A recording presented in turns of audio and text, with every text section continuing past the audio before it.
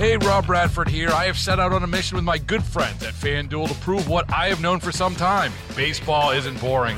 Now I have a daily podcast to prove it with some of the most notable people in the baseball world, screaming baseball isn't boring from the mountaintops, or at least agreeing to come on our show. Players, managers, GMs, and yes, even the commissioner of baseball, Rob Manfred. It has been a constant wave of baseball's most powerful voices. So join the revolution. Subscribe and soak in Baseball Isn't Boring. Listen on your Odyssey app or wherever you get your podcasts. You'll be glad you did. 97.1 FM Talk Podcast. Welcome to Wiggins America. I am foregoing any guests for this show. Normally, we at least have one guest to come and explain whatever kind of the news of the week would be, which the biggest news of this week is probably the State of the Union. But we're going to take the first two segments here. Oh, and by the way, Old Roy and Trisha will be here at various points throughout the show. I'm not saying it's just me monologuing, but no official guests, because I wanted to take the first two segments, and then obviously we go past that with other things that we have planned, to talk about some local news that is making national news. And it's multiple stories all linked together, and they're not necessarily linked in the news, but I've pulled all of them, and you're going to see how they're linked. So welcome in. Here we go. The first one is the state of Missouri is taking things a step further. I'm reading here from a story that is going national. Then Florida's controversial Don't Say Gay law, which is just a moniker. It does not mean that at all, as you probably know. But it's saying that Missouri is going further than Florida's law. A Senate bill proposed in the Missouri legislature would forbid conversations about sexual identity and LGBTQ and sex issues in K through 12 public schools unless the teacher or staff member is a licensed mental health professional and has parental permission. By contrast, Florida's law forbids lessons in kindergarten through third grade on sexual orientation, gender identity, and other topics judged inappropriate for children their age. The arguments for these things are absurd and ridiculous, and unfortunately, now we're in a position that we have to legislate these things to protect kids. You would hope that it would be so obvious that you don't bring up your sex life or your sexual preferences with kids, even K through 12. I mean, I would definitely go beyond K through third grade. K through 12. Just don't bring it up. What's the point? I mean, if they ask you about it, then that's one thing. They ask you about the way you behave or something. The correct answer is still, you know what? I don't really want to get into that part of my personal life. That's not for the classroom. If you did that in any other setting, you would be called names like groomer or pedophile for bringing up sex with children. But for some reason in schools, publicly funded by your tax dollars, it's okay until now. I want to get to the personal side of this woman's story in the next segment. But before we do, I want to talk about this woman who, and this is a local story, but it really is national. I'm talking national. It's making Fox News. It's all over the internet. Of course, right-wingers are sharing it. Left-wingers are not. But this comes from the Washington University Transgender Center. Hear my words here. The Washington University, you know WashU, Transgender Center at St. Louis Children's Hospital. There is a transgender center at St. Louis Children's Hospital. Did you even know that? I didn't know that. And this is a employee there who has basically put her career on the line. And I would say beyond that, she has ended her career there for sure by going public with this. Now, I want to talk about who she is and why she's doing this in the next segment, which I think is very, very interesting for a variety of reasons. But I want to share the facts first. She says, soon after my arrival at the Transgender Center, I was struck by a lack of formal protocols for treatment. The center's physicians co-directors were essentially the sole authority. At first, the patient population was tipped toward what used to be the, quote, traditional instance of a child with gender dysphoria, a boy, quite often young, who wanted to be a girl. Until about 2015, she says, a very small number of these boys comprised the population of pediatric gender dysphoria cases. Then, something after 2015 happened. Across the Western world, she says, there began to be a dramatic increase of a new population, teenage girls. Many with no previous history of gender distress suddenly declared they were transgender and demanded immediate treatment with testosterone. I saw this at the center. One of my jobs was to intake for new patients and their families. When I started, there were probably 10 such calls a month. When I left, there were 50, and about 70% of the new patients were girls. Sometimes clusters of girls arrived from the same high school. This concerned me, but I didn't feel I was in a position to sound the alarm back then. There was a team of about 8 of us, and only one other person ever brought up the kind of questions I had. Anyone who raised doubts ran the risk of being called a transphobe. So you understand the culture that exists in these places. You can't ask questions. And this is other people's lives that are on the line here. Kids. She says, the girls who came to us had many comorbidities, depression, anxiety, ADHD, eating disorders, obesity. Many were diagnosed with autism or had autism-like symptoms. A report last year from the British Pediatric Transgender Center found that about 1/3 of all patients referred there were on the spectrum. Frequently, our patients declared that they had disorders that no one believed they had. We had patients who said they had Tourette's, but they didn't. They had tic disorders, but they didn't. They had multiple personalities, but they didn't. The doctors privately recognized these false self-diagnoses as a manifestation of social contagion. They even acknowledged that suicide has an element of social contagion. But when I said the clusters of girls streaming into our service looked as if their gender issues might be a manifestation of social contagion, the doctors said, nope. Gender identity is off the table.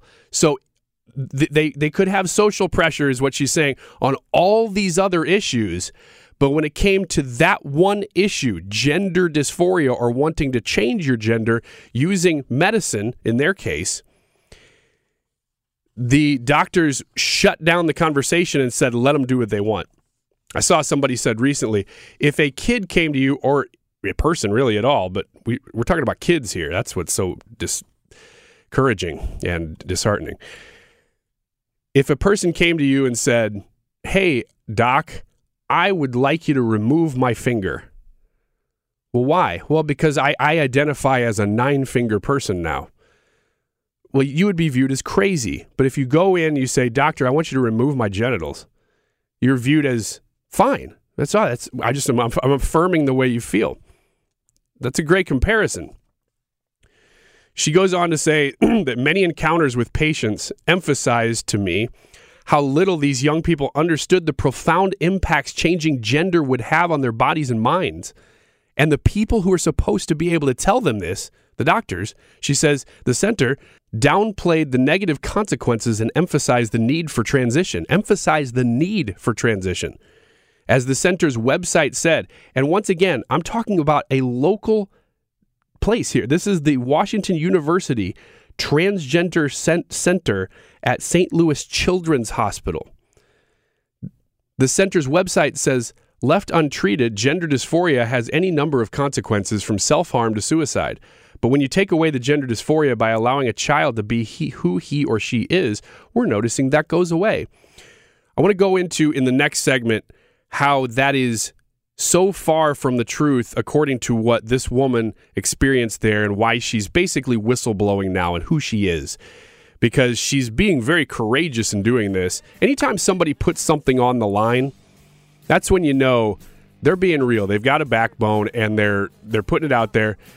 I don't know what she has to gain from this either. So you can risk something, but if the potential gain is higher, like if you're a Democrat or Republican politician and you decide, you know what, I'm going to start criticizing my own party, you definitely risk something.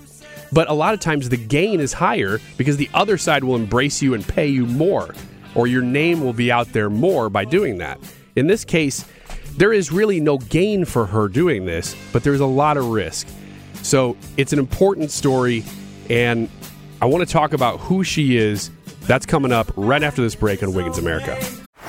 Baseball is in full swing. NBA playoffs are heating up, and your NFL team is gearing up for training camp. Listen to the latest on the teams you love here on the Odyssey app. The biggest sports radio stations in the country, providing unrivaled local coverage of their teams, all in one place. Exclusive interviews with players, coaches, and team executives, streaming live and always available on demand. Stay in the know with your favorite teams right here on the Odyssey app. We're back, Wiggins America. We're talking about this story about a woman right here in St. Louis who worked, because she's not there anymore, at the Washington University School of Medicine Division of Infectious Diseases with teens and young adults who were HIV positive. And then in 2018, she had been working there for a while. In 2018, she moved over to be a case manager at the Washington University Transgender Center at St. Louis Children's Hospital. Yes, there is, apparently, I didn't know this, a transgender center at St. Louis Children's Hospital. Now, I said before, I'm going to talk about who she is because I think that it matters just in the sense that it matters what people's motivations are. Now, if somebody were coming out on this and they were going to sign a book deal, you'd go, well, it doesn't mean what you're saying is not true. It just means that you had something to gain here. And it doesn't make it wrong. It just means that you have to analyze those things and be skeptical of them. She doesn't have anything to gain, it seems, from doing this. She has everything to lose, and I do believe she is not working there anymore, probably because she was asking questions. But here's her story. She says, I'm a 42-year-old St. Louis native, a queer woman, and I'm politically to the left of Bernie Sanders. My worldview has deeply shaped my career. I've spent my professional life providing counseling to vulnerable populations, children in foster care, sexual minorities, the poor. And then she goes into her story that I just gave you about her career, that she was then working since 2018 at the Washington University Transgender Center at St. Louis Children's Hospital, which was established apparently just in 2017. The center's working assumption was that the earlier you treat kids with gender dysphoria, the more anguish you can prevent later on. This premise was shared by the center's doctors and therapists. Given their expertise, I assumed that abundant evidence backed this consensus. During the 4 years I worked at the clinic as a case manager, I was responsible for patient intake and oversight. Around 1,000 distressed young people came through our doors. 1,000 kids came to see them at the transgender center. Now, how do you think they advised them? It says the majority of them received hormone prescriptions that can have life-altering consequences, including permanent sterility. Makes them sterile. As kids, they're making these decisions.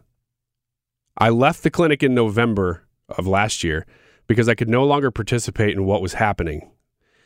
By the time I departed, I was certain that the way the American medical system is treating these patients is the opposite of the promise we make to do no harm.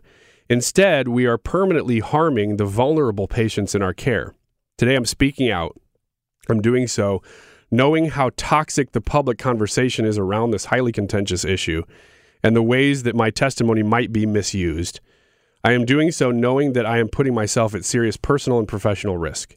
Almost everyone in my life advised me to keep my head down, but I cannot in good conscience do so because what is happening to scores of children is far more important than my comfort, and what is happening to them is morally and medically appalling. There are several stories within this with headlines like, I want my breasts back. Because I was the main intake person, I had the broadest perspective on our existing and prospective patients. In 2019, a new group of people appeared on my radar, D-transitioners. D-sisters, as they're often called, choose not to go through with a transition. D-transitioners are transgender people who decide to return to their birth gender. The one colleague with whom I was able to share my concerns agreed with me that we should be tracking desistance and detransition. We thought the doctors would want to collect and understand this data in order to figure out what they had missed, but we were wrong. One doctor wondered aloud why he would spend time on someone who was no longer his patient. But we created a document anyway, and it was called the Red Flag List. It was an Excel spreadsheet that tracked the kind of patients that kept my colleague and me up at night. One of the saddest cases of detransition I witnessed was a teenage girl who, like so many of our patients, came from an unstable family, was in an uncertain living situation, had a history of drug use. The overwhelming majority of our patients are white, but this girl was black. She was put on hormones at the center, and she was around 16. And when she was 18, she went in for a double mastectomy, known as top surgery. 3 months later, she called the surgeon's office to say she was going back to her birth name and that her pronouns were she and her. Heartbreakingly, she told the nurse, "I want my breasts back." The surgeon's office contacted our office because they didn't know what to say to this girl. My colleague and I said that we would reach out. It took us a while to track her down, and when we did, we made sure that she was in decent mental health and she was not actively suicidal and that she was not using substances. And the last I heard, she was pregnant. Of course, I'll never be able to breastfeed. She'll never be able to breastfeed her child. And there's story after story like this that they kept track of on this red flag list because nobody else was willing to do it. They didn't care. They just wanted to transition kids. They didn't care when their mental health situation required that they detransition. Why is that? It seems as if this is, in their words, all about helping kids where they're at and doing what they feel like they should be doing. I mentioned this in the promo for Wiggins America this week, and I'll end this segment with this. Completely different story, and this one's not local. It says the Church of England will look to you into the use of gender-neutral terms to refer now to God in prayers. The issue reflects a growing global awareness about the assumed usage of pronouns causing offense or upset to those who do not identify with the gender they were assigned at birth. This is the Church of England, the official Church of England, is saying that they're looking into referring to God in gender-neutral terms. They're going to change God's pronouns because they're offending somebody. I don't know. Apparently, according to their own rules, you would have to be offending God to do that because God would then determine how he felt. But it's so ridiculous. But that's why I bring it up. We don't have a compass anymore. We used to be a Judeo-Christian ethic in this country. We used to have a Judeo-Christian ethic. And regardless of what the common ethic is, it determines the fate of the nation. It determines the direction of all laws. It determines everything. You can determine a whole lot about somebody's politics just by knowing what they believe about the world, their worldview, or about God. And we have completely abandoned anything resembling God. In fact, so many of these things are just an open affront. They're actually not even, they don't really care. They just want to go against what has been the traditional value of the country. And that's why I always say it's a spiritual battle. These are spiritual battles, and they manifest in these ways, and it's sad to watch, but this is the return you get. You know, you reap what you sow, and we have for a long time been sowing as a nation, not necessarily individually, but we've been sowing nothing. I mean, we've been sowing, do what you want, do what makes you feel good. Well, we don't actually know what makes us feel good. That's the problem. I wanted to bring that story up because I think it's important. It is local. It is making national headlines, and you'll probably hear about it after this, but I wanted you to hear it here first to get a little bit more full interpretation of the story. There's more than that, so you can go read it for yourself, but that's just tip of the iceberg stuff. I do want to get to more than just that story, which we will do next here on Wiggins America. All right, Old Roy in studio. Thank you for coming in as usual. You're welcome. You looked at me like you were waiting for the other shoe to drop. I'm trying to come up with a catchphrase. I think I'm at that point. You're welcome? Yeah. Everybody's like, oh, man, that guy. Hidey-ho! Some kind of thing like that, but I haven't found the right one yet. Yeah, I don't know if you're welcome is the one. No. Because it requires somebody else saying something. Right. You want to be able to bust yours out anytime. Yeah, I'm working on it. Okay. Keep thinking. Okay. And once you have it, we can record it, add reverb and music to it if you want. Every time you come on, boom, Old Roy. Hey, you're welcome. Maybe that's it. I don't know. I'm kind of liking it. It might work. We'll try it. I wanted to bring one story. Got you for one segment. I'm going to bring one story to you. Okay. I also brought this up to the Andy Fry Show last week, so you were getting the leavings. All right. The stuff that falls under the table. I hope you are ready to eat. Always. Reddit user, I don't even want to bring up Reddit because it makes it sound so small. This is a person who's bringing up an issue, and she decided to take it to the internet and find out, am I wrong for doing this? And I thought it was actually a pretty good question. Mm-hmm. And you're in a different life phase than I am. Mm-hmm. You actually are in this life phase. I'm not there yet. Okay. And none of us on that show were there yet. So I thought, well, let's just bring it to old Roy, who is there. She's seeking advice from others on whether or not it's okay to ask her adult daughter to split the rent with her. So her situation, a little bit different than yours, is that she lives in a city, so rent is probably higher where she's at. And she's not exactly making a ton of money, so she's, kind of struggling to get by a little bit. And she said, well, my daughter is 25 years old. I want her to pay half or roughly half of the rent since she moved back in with me. Now, the situation here is that the daughter doesn't want to live with mom. So she's not just leeching off mom. She wants to get out on her own, and she wants to save up to put a down payment on something. But mom's saying, yeah, well, if you're going to live here, though, you probably should be paying rent. You're kind of in that season of life. How do you handle these issues? Whether they be, how would you advise her? How do you personally? You have the floor. I think it's tough because I think this is probably the exception to the rule nowadays, where you have a younger person who's wanting to be independent. But yeah, I think in most cases it's frustrating for someone like me because there's that entitlement mentality that a parent should have to have that conversation with an adult child is silly. That you're living here, chip in. Okay. So that's the old cranky old man part of me saying just, quit whining. But this is different because it's not, the kid's not there out of necessity or laziness. So it's a tough one. I don't think this is a normal situation. So I don't know how. I think if the kid's going to be there, if the parent is struggling, you would hope that the kid would. What about if the parent's not? If the parent's doing fine, but the kid is still just kind of doesn't, is kind of taking advantage of the situation. Pay? The parent in this case sounds a little clingy. Maybe wants to have him around. Wants Junior to stick around, and if you're going to stick around, they're using that. Hey, you got to chip in. I don't know. This is a tough one. You've baffled me here. Well, that's why I think it's a good discussion. Is because there are probably a lot of people in this situation. Well, and there's going to be more and more people.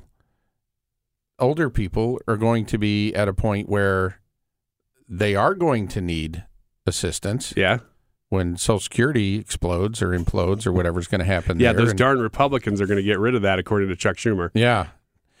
But, I was kind of probably on the tail end of it, but I was still raised where, the parents take care of you, and then when they get older, you take care of them. So a lot of my peers, had 3-generation households. And it's not about who pays what, or that's just what happens. Whoever has the resources takes care of it, and everybody is cared for. And so that's in my mind, that's the ideal. Is you have multi-generations kind of coming together to make it happen. Right. That is a nice ideal. I just think that we're in a time where that's not even really the goal. The goal is independence. And especially at that moment, because you're describing when you're kids, the parents take care of the kids. But when the parents are older, the kid takes care of the parent. Mm-hmm. But then there's this in-between time where nobody has to take care of anybody. Right. Usually, where the kid's supposed to be out and making their impact on the world or struggling to get there.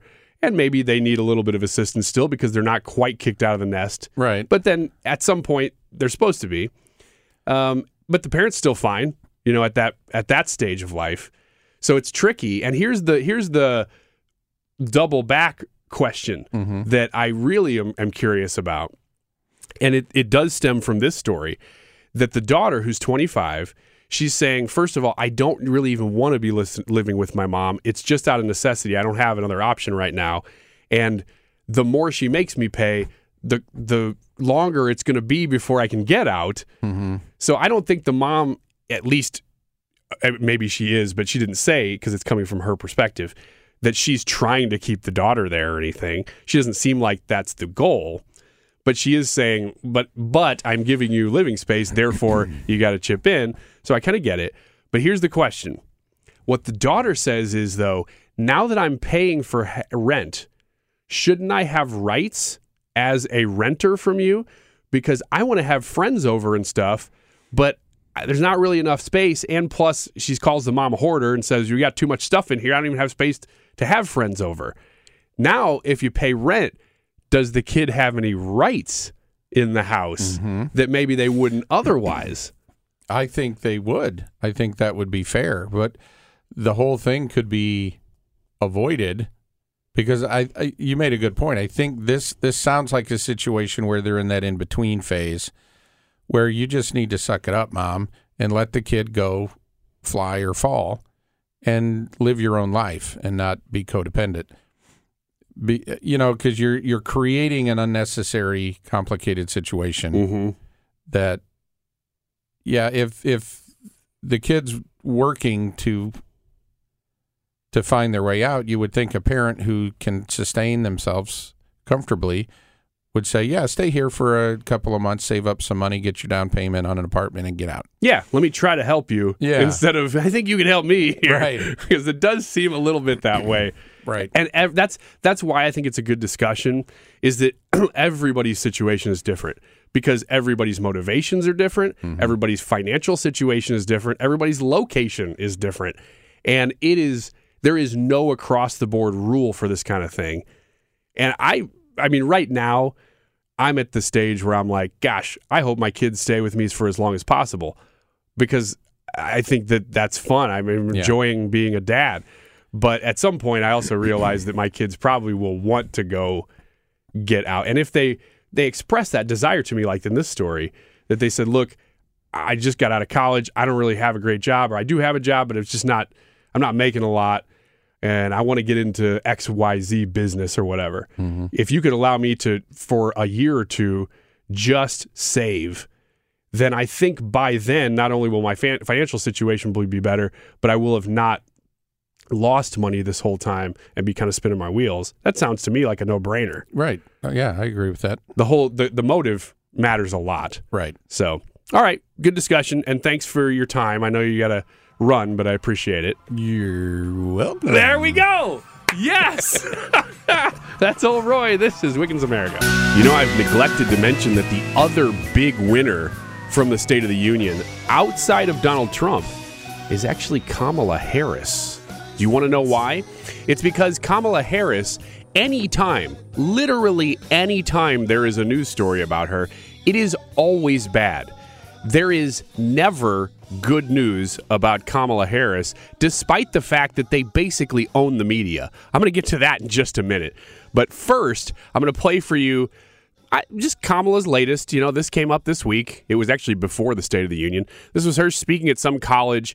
I tried to listen long enough to get the context, and I still don't know. So I'm going to make you listen to it. Our meeting today includes not only the work that we intend to do going forward, but working together to talk about how we can measure the success we have had thus far and continue to improve on the work we've done. For many who were at the original table, you will know that it has been built into our approach that we will devise metrics and be very clear, and I thank the university and Michelle for the work that has been happening to help us articulate the metrics by which we will then measure our success in real time, not waiting for years down the line, but in real time measure our success so that we can regroup, analyze where we are, and as necessary improve our approach. Yeah, it's like 45 seconds long, and I just kept listening to it, trying to get to what she was talking about measuring, and I still don't know. But the best thing possible to reiterate, that could happen to either really the Republican primary process, the Republican nominee, whoever that ends up being, is that either Joe Biden or Kamala Harris is the nominee for 2024 for Democrats, because they're both just awful and for different reasons. But either way, that's the best chance that a Republican has to win. And that's then, therefore, the best thing that could happen for the country is for a good Republican, not some establishment person. I just don't think that's going to happen, though, this year or next year. But is for a good non-establishment, let's tear it all out, let's get rid of the deep state, let's get rid of the swamp, Republican to win and say, okay, time to clean house. I think we're in phase 2 of that. I think phase 1 was Donald Trump, phase 2 is happening now, and phase 3 starts on January 20th of 2025. Regardless of who that is, because I really believe it's going to be a Republican. But back to Kamala Harris real quick. The media really has tried to make her a darling and can't do it. They really want to, which leads us to today's Tale from the Dark Side.